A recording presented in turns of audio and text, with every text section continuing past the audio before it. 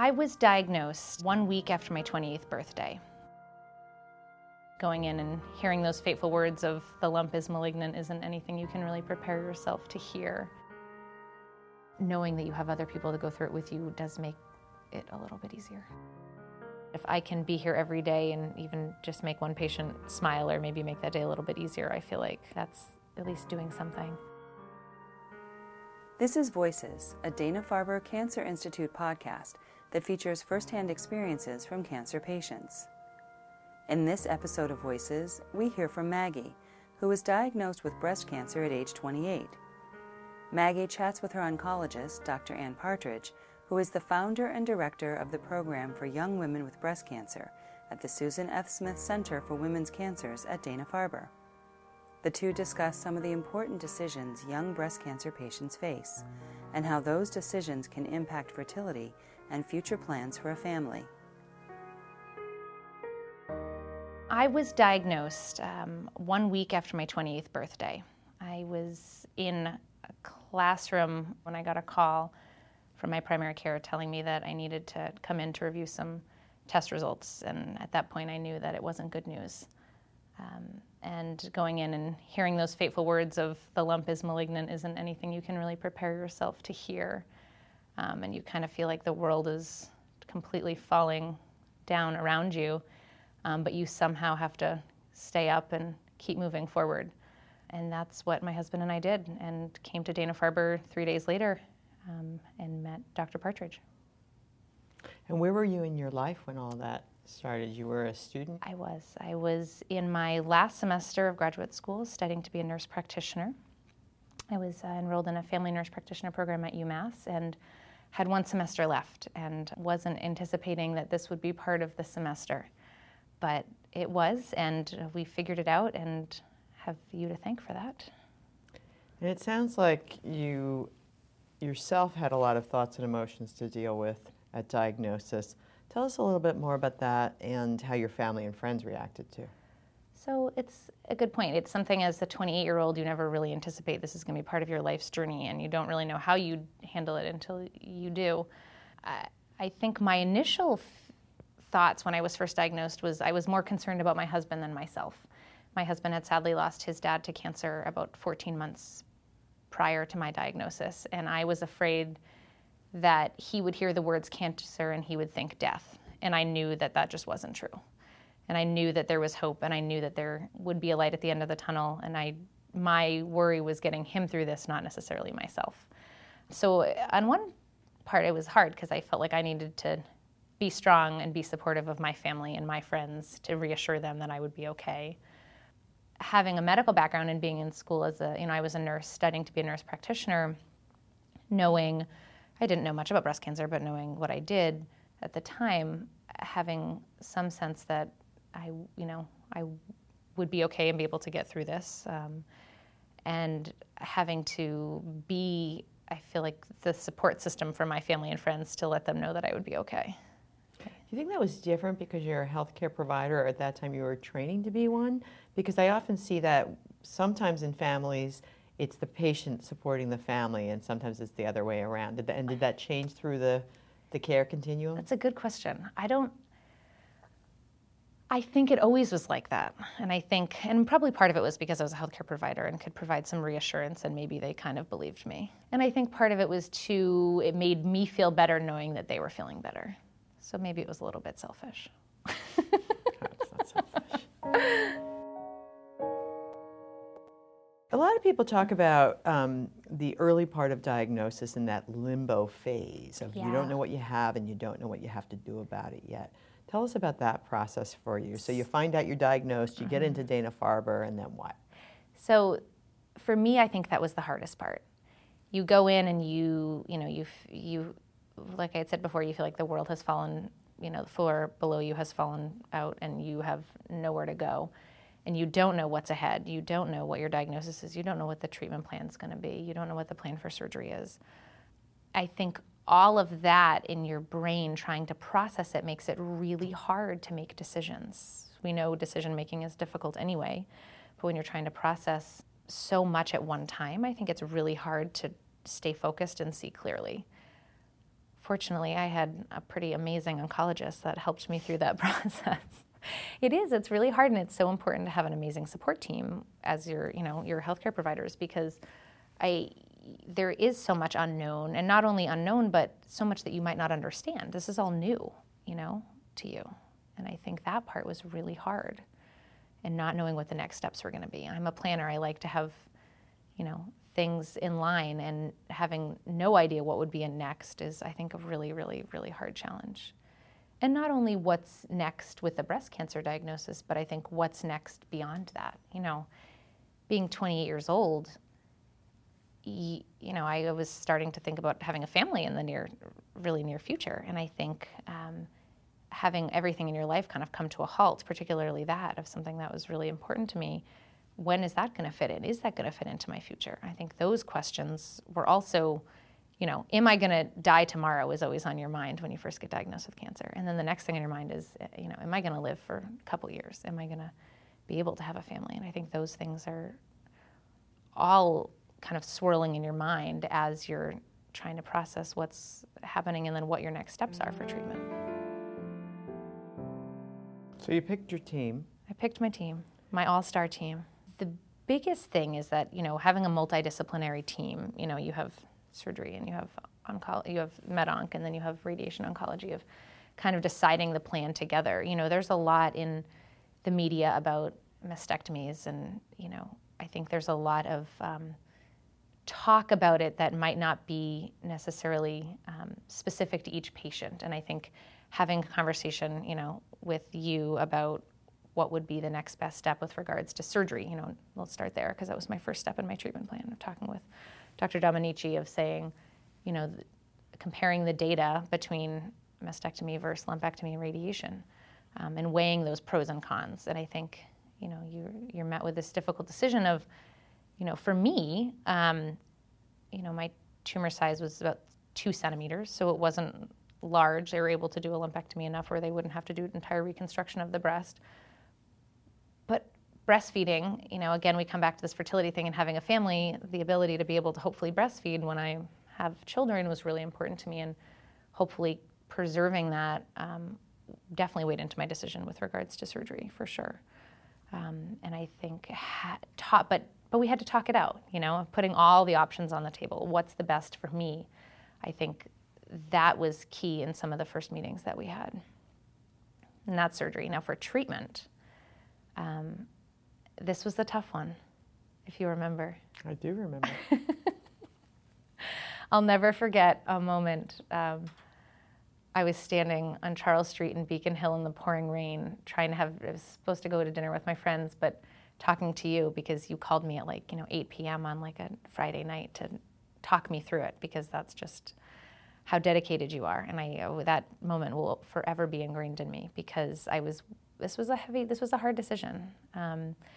And just to give people a little background, I was invasive ductal carcinoma with triple positive breast cancer, and it really came down to, do I do the standard regimen, which would be Cytoxan, Adriamycin, and then followed by Taxol Herceptin, and that was kind of the standard regimen for my cancer, my age, and everything. But being with Dr. Partridge, being at Dana-Farber, you are on the cutting edge of research. I'm really fortunate, because there was a study, and correct me if I'm wrong, Dr. Partridge, but there's a study that had been performed but hadn't been published yet, showing that with this particular type of cancer, the survival rates, or the recurrence rates after 3 years, were the same for the arm of patients that just received Taxol Herceptin versus the patients that received Adriamycin, Cytoxan, and Taxol Herceptin, which is a pretty remarkable finding, because Adriamycin and Cytoxan come with other toxicities, increased risk of infertility, increased risk of secondary malignancies, all of these risks that would weigh on my mind for in the future. We had just completed a study that was led by my colleagues at Dana-Farber that had said, basically, if we give the anti-HER2 therapy with just a little bit of chemo, and not what I call the kitchen sink chemo, to people with lower risk HER2 positive breast cancer. That's one of the 3 receptors we look for in breast cancers. That's why Maggie called it triple positive. So ER positive, PR positive, and HER2 positive, that's the type of breast cancer she had. If someone has a lower risk, meaning smaller size and or lymph node negative breast cancer, we were asking the question scientifically and medically, is it okay to target the HER2 with some chemo backbone, because we know that the anti-HER2 therapy works better with some chemo backbone, but not give her all of the chemo that went with the standard regimen? And the answer was yes. In a one-arm study, the results were just so good that it now has changed the standard of care. At the time when Maggie came in, the study wasn't fully done yet. It wasn't completely cooked. So we had the information, but it was a little early. And I think that's why we were all a little bit kind of careful around the recommending it. And Maggie was obviously careful about whether or not this was right for her when she weighed her options. Right. I think that part for me is, especially now that I'm 4 years out from diagnosis, as I sit back and reflect and think, being here at Dana-Farber with Dr. Partridge, I just feel so fortunate, because at any other hospital, I might have gotten the full kitchen sink chemo, and maybe I'd be in the exact same spot now, and I could very well be, but maybe saving me some toxicity either then or down the road, I feel eternally grateful for. But that was a really difficult decision. I was on the fence, teeter-tottering of what to do, but Dr. Partridge and her team really, really helped me through that. So one of the things that is unique to being diagnosed with cancer as a young person is that, of course, people are in their childbearing ages for women, and our treatments can impact on their fertility. And so it's really important when a person comes in for us as their providers to consider that with them, because they may be a deer in the headlights and may be totally overwhelmed by the cancer process. When you're talking about very young people, sometimes they're so young that they're not even thinking about future families. And so you really need to work with the patient and sometimes their parents, when you're talking about adolescent and young adults, to think forward and say, okay, this person may care about fertility in the future. As an adult woman, you can say, do you care about fertility? And some people are done with their families. Some people haven't even begun or in the middle of it. And so that consideration can be of paramount importance for our young patients.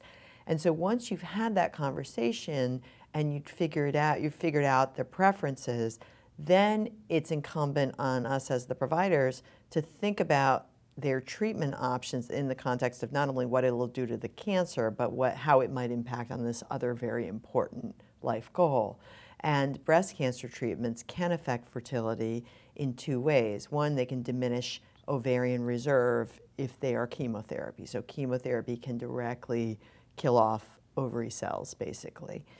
It can also impact on fertility in that hormonal therapies are often given for breast cancer. Even in young women, most of them will have hormone-sensitive breast cancer, and the hormone treatments usually are prescribed for 5 years or longer. And that during that time, even though the hormones themselves don't typically hurt the ovaries, you're not supposed to get pregnant during that time because it can cause birth defects. And during that time, the ovary is aging, which of course is associated with lowering of fertility. The older one is, the lower the fertility. And so it's complex for any young woman who comes in, and you need to think about, okay, what does she need to get? Does she need chemo or not? Will that be a hit on her ovaries and fertility? And does she need hormonal therapy, and how long will we want her to take it? And it's also related to how old they are. So a 25-year-old coming in has a much lower chance of becoming infertile with even the kitchen sink chemotherapy. In fact, the chances are pretty low compared to a 35-year-old, where fertility is already starting to go down, and then we're going to hit them with multi-agent chemotherapy. And then, of course, if you're going to wait another 5 years to give them full endocrine therapy or longer, their fertility is going into the toilet. And so we do different things and counsel people differently depending on both their disease and treatment needs, which of course are related, as well as how old they are. And And if they're interested and they're at high risk of infertility, we often send them to the reproductive endocrinology team. Those are the fertility doctors or the IVF doctors, and we work very closely and have developed a programmatic approach with our fertility doctors at the Brigham and Women's Hospital, but we also collaborate with fertility doctors around the region to help patients to preserve fertility, if appropriate, before they start their therapy. We also do a lot of stuff in their survivorship. So when Maggie came in, she cared about her fertility. She was actually quite young. Her risk of losing her fertility in the short term was not high, but she was going to take endocrine therapy. This was a critical issue for her, and so it played into her decision to do a chemotherapy that was a little lesser, but now we know is just as effective. So I got diagnosed, we were talking about treatment, and then I had to have surgery. So I had surgery, and it really wasn't until then we started talking about chemotherapy that then I realized, whoa, like, this is really important to me. I hadn't really fully understood, I think, the gravity of and even though the risk of the infertility is low, it's still a risk, and it's something that was obviously really important to me.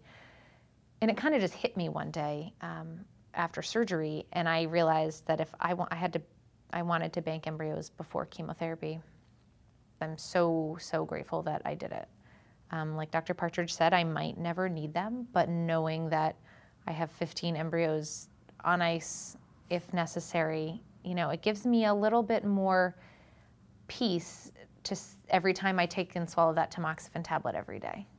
So interesting that you say that as you swallow your tamoxifen pill, because there was just a study published that showed that young women who are interested in fertility may be less likely to start their tamoxifen or to take it regularly. And of course, tamoxifen in our endocrine therapies dramatically improve the risk of recurrence and improve survival. Right. So preserving fertility and having that peace of mind that you've got these eggs banked or embryos banked may be not only a good thing for a person's peace of mind and desire for future fertility and quality of life, but it actually may help them to take their tamoxifen better, which may actually improve not just their survivorship, but their survival. Right. What we tried to do from early on, and as a part of both the research we're doing as well as just for any individual patient, is to kind of vet their personal situation. What do they care about? What are their preferences? Which side effects matter most to them? And pick the regimen that we think is right, both to treat their disease most effectively, to help them live as long as possible, of course, but also when there are choices to live as well as possible. And then for young patients, that's where we consider not only long-term side effects like cardiac issues or issues like development of secondary leukemia, but we also consider their fertility concerns. We also consider their body image concerns or the idea of nursing when we help them to make decisions about what's the best surgical and reconstructive options if they're going to go on to need that. And we also consider their, and this is all related, their emotional concerns. So we think about everybody's emotions when we're taking care of them, of course. It's not just, doctors at spas who think about the whole patient. We all do think about that and try to treat people holistically. And so, the psychosocial concerns or the emotional concerns, of course, are important to everyone. But for our younger patients, they can be that much more heavy just because of where they are in their lives. So that's why we developed our Young Women's program, and that's why we do a lot to try to kind of support our younger patients like Maggie to not only get the best medical care possible, but also the best supportive care surrounding their diagnosis, treatment, and survivorship.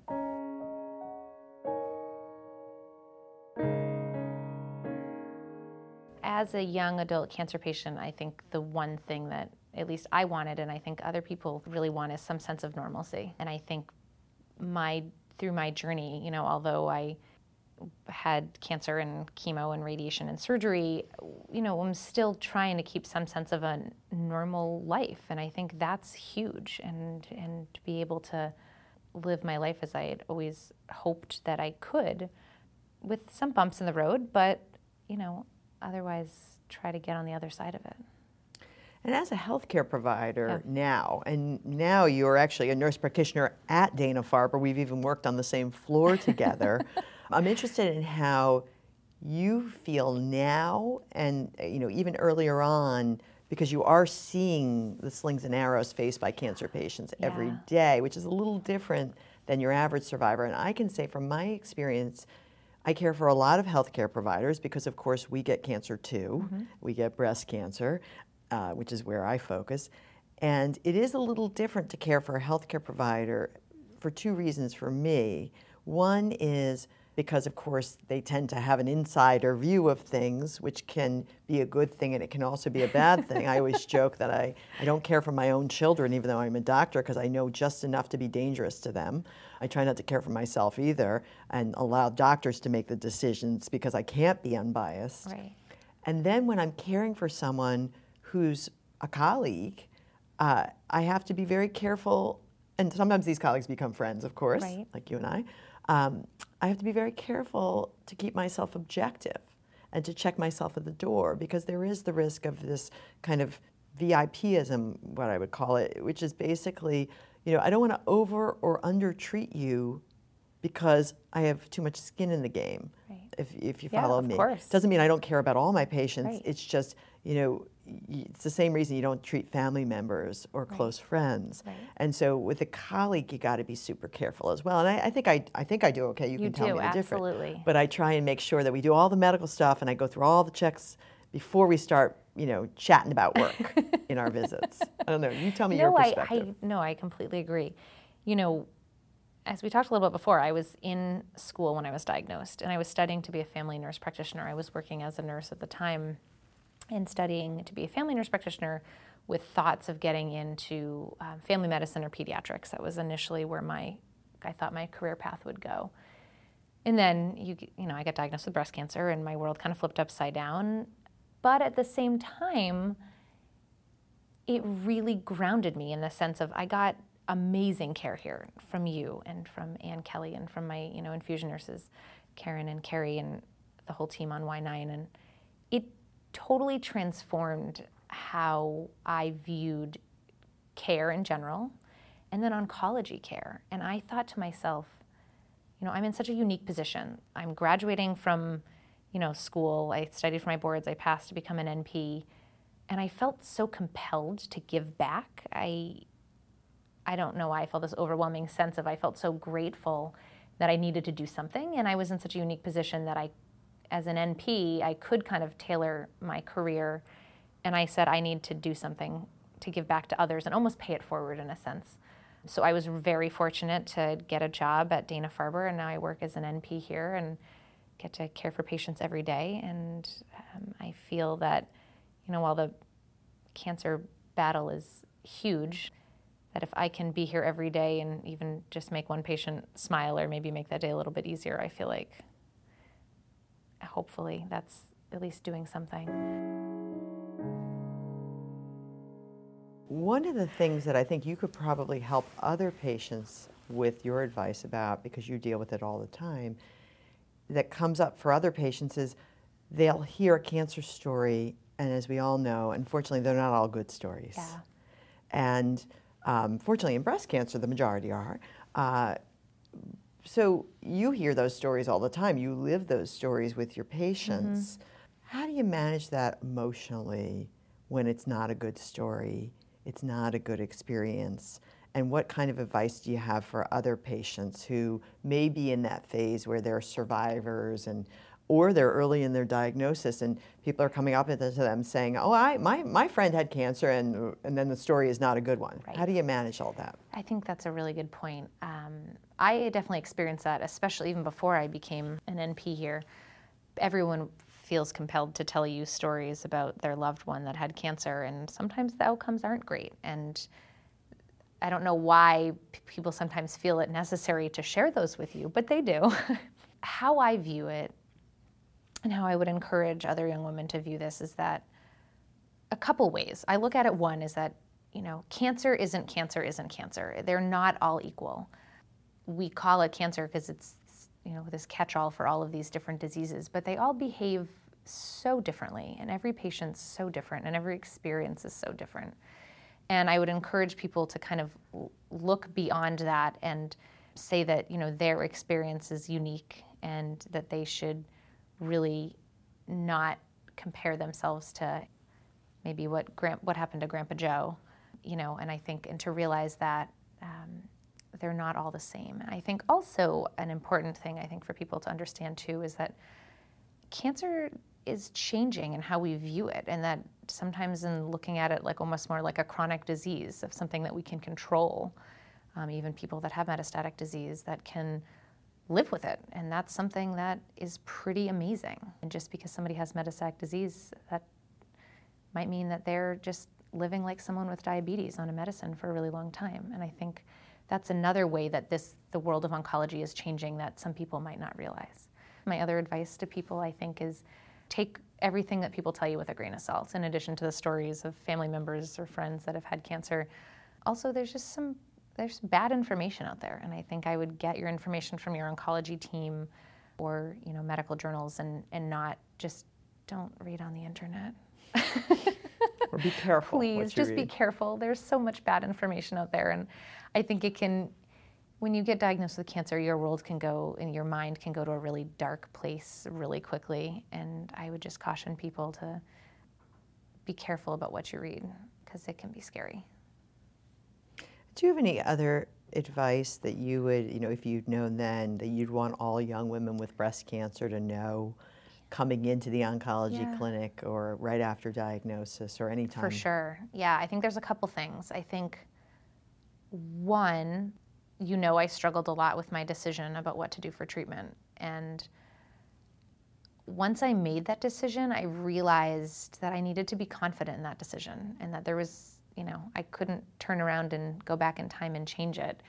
And I would tell people to be confident when you make these decisions, whether it's for surgery or certain chemotherapies, and to be confident in the decision that you make and move forward with it. And you can't go back, you can't change things, and just realize that the decision you made is the right one, and just kind of move forward. I think that's something I learned, and it took me a while to get there. You mean you kind of had regrets for a little while? Yeah, I did. I wondered, did I make the wrong decision? I remember having thoughts of saying, did one of the reasons I did this was to hopefully preserve my fertility a little more, and what if I recur and I can't be around to even have children? That was a scary thought. I, now feel really confident in the decision that I made, particularly now that even more data has come out on that study. Yeah. You are in an unusual place. I will say, I tell patients all the time, don't take too long to make your decision, because living in the limbo can be really hard. Totally. But also, once you make it, you made the best decision for you with the information you had and 100%. Where you were. I will support you 100%.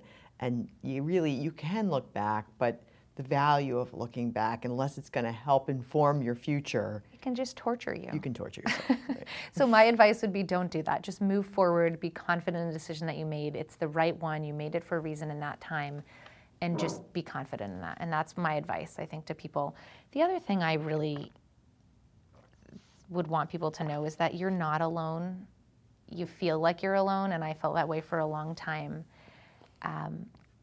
But have since gotten connected with the Program for Young Women and have made some, lifelong, unbelievable friends, and we still help each other through it. That's why, in part, we built the Program for Young Women, to give young women a home, a place to feel that they can connect, as well as a virtual home, as well as get the expertise and the care tailored at least to the needs that are either unique to being young or accentuated by being young. I think sometimes women at the very beginning want any bit of information they can get, and I think that can change for any given woman over time. So one of our approaches has been to offer things repeatedly. And you're part of the program unless you tell us to leave you alone, but you can play or pass for any of the things we offer. And we do often find, both with the clinical stuff we offer, as well as the research opportunities, women come and go at different periods. So my advice to women out there listening, or to any patient with a disease like breast cancer, is to kind of be patient with yourself. Don't push things away completely, but say, I really am not up for that right now. Can we revisit that in the future? Because you may find that what feels like just a pain in the neck or something you don't need at one point may be the saving grace later on when you do need it. I think you're totally right. I don't even remember someone coming to talk to me my first visit because I think it was such a blur. I think I was so focused on getting through school and being, I processed that I had breast cancer and I was having a hard time with it, but I kind of compartmentalized it until I was done with school because I needed to focus on getting my degree. And for me, that was probably a good way to cope at that time, but then later it kind of hit me, and that's when I said, okay, I need the support. And then really jumped kind of headfirst into the program. And I feel so grateful that it exists. It's a unique opportunity, and I'm really, really lucky to be part of it. There's always still ups and downs, and I think having those connections and having those relationships, or even, having, whether it's a support group or going to some of the events they have, and they do a forum in October, Young Women's Forum, that is unbelievably informative that I've been to. And there's just ways to connect and ways to realize that we're kind of in this together and that you don't need to be home by yourself and alone. The world is a big, bad, dark, scary place when you feel that way. And I wouldn't want anyone to think that they're doing it by themselves, because they're not. Thank you for listening to this episode of Voices, featuring breast cancer patient Maggie and Dr. Ann Partridge, founder-director of the Program for Young Women with Breast Cancer at the Susan F. Smith Center for Women's Cancers at Dana-Farber. To hear more episodes of Voices and learn about other podcasts from Dana-Farber, visit www.danafarber.org/podcasts.